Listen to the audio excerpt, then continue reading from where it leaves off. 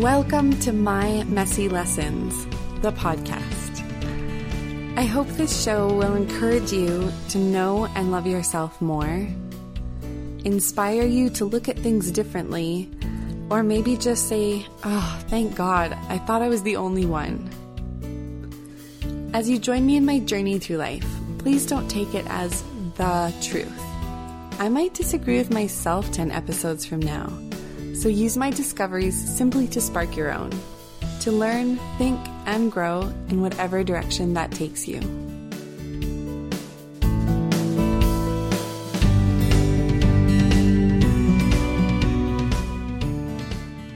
One of my biggest issues or beliefs that has held me back in life has been this feeling that I'm not enough. Do you ever feel that way? Have you ever felt that way? I think a lot of us do. I think it's quite a human experience, actually.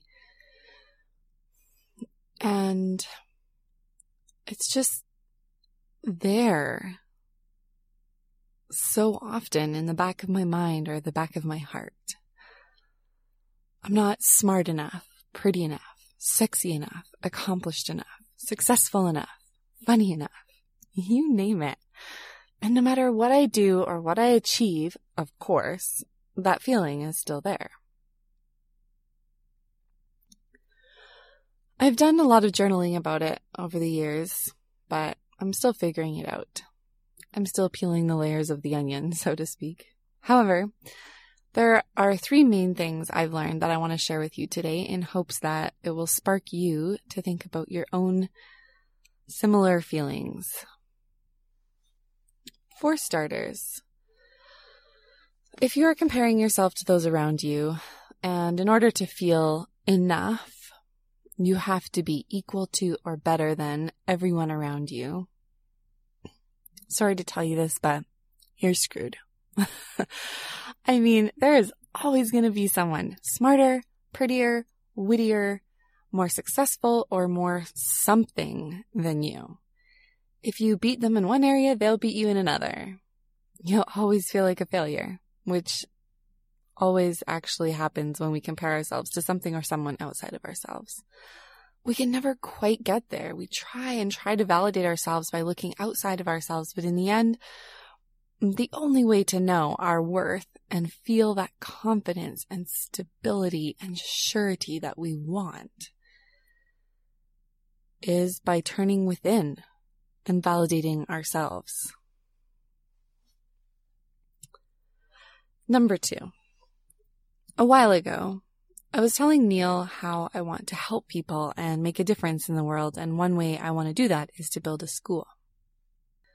He asked me, how do you know if you've helped someone? How do you know if you've made a difference in their life? When is enough enough? When have you helped enough to feel fulfilled in that area of your life? How many people? How many schools? 1? 50? How will you know? These are very good questions to ask myself, and it caused me to ask similar questions about my not enough feelings. I was reflecting the other day how we often put these vague words as goals for ourselves. I want to be better and work out or earn more, and I want to know that I'm enough. These words are like clouds. They look solid. You think you'll know when you get there. But when you actually get there, it feels like nothing, or at least not what you expected. Or more frequently, I think, you don't even realize you're there. So a fun fact about me is I didn't realize fog was actually me basically being in a cloud until my late teens or early 20s. These puffy white clouds are in the sky, and when they're at our level, we call it fog. Big revelation. Why didn't I realize it? I didn't look like or seem like a cloud when I was in it. I think these words are like that. we have this fuzzy but emotionally charged concept of what enough or more or better would look like, feel like. But if we stop long enough to really look around, we would see that we're actually there now. We are better than we were yesterday. We are more and we are enough. We are already in the cloud.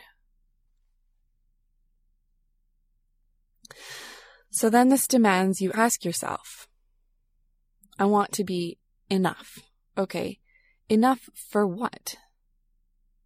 Accomplished enough to be proud of myself, pretty enough to feel confident, funny enough to be accepted by my peers, to know that we are valuable, deserving of love and attention.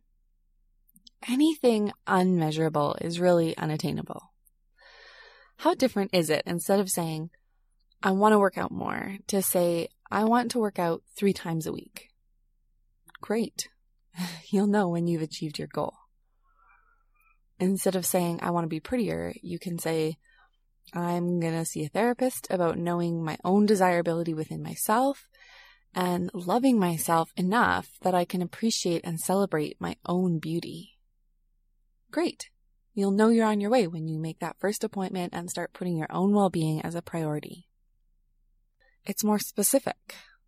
Instead of saying, I want to be successful enough to gain my father's approval, you start asking yourself, what exactly do I need to feel successful all by myself? How do I define success? And you decide, okay, what I would like, what I think I need to feel successful is to become manager by the end of next year, go on a date night every week with my partner, and call my grandmother twice a month. You know, something like that. And that's something concrete that you can work towards.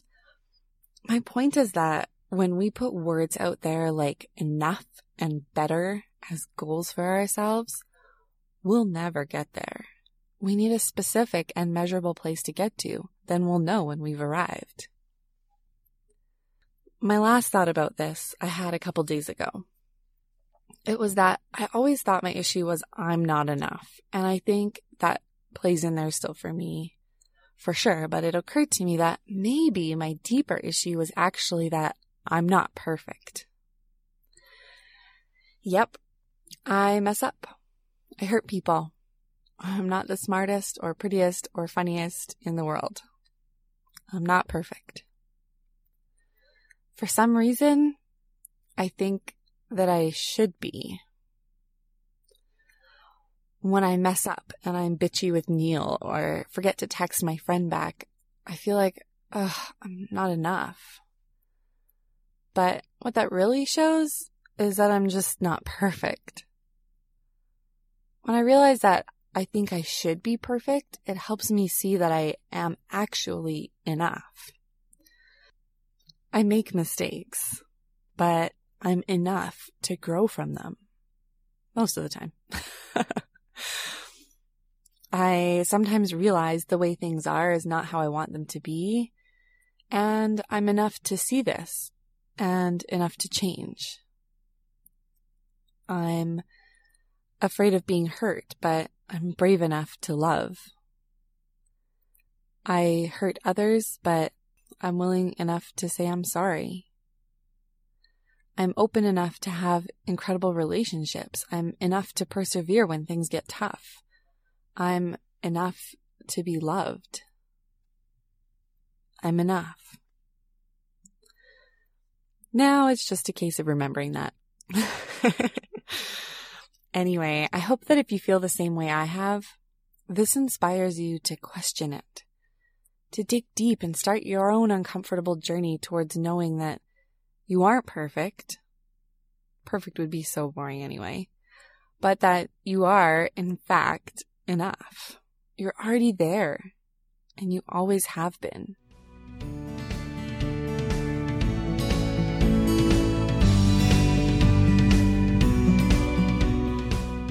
This is Phoebe, Thank you for listening to My Messy Lessons. If you'd like to continue this discussion, visit my Facebook group called My Messy Lessons, the Community, and ask to be accepted into it. I would love to hear about your experiences or questions on these subjects. If you like this podcast and want to get each episode as it comes out, remember to hit the subscribe button on iTunes or wherever you find your podcasts. If you have questions, comments, or would like to access the show notes, please visit my website at www.mymessy.com. The intro and closing music is Never Back Down by Floorbrode. See you next week. And remember, we're all messy. That's what makes us beautiful.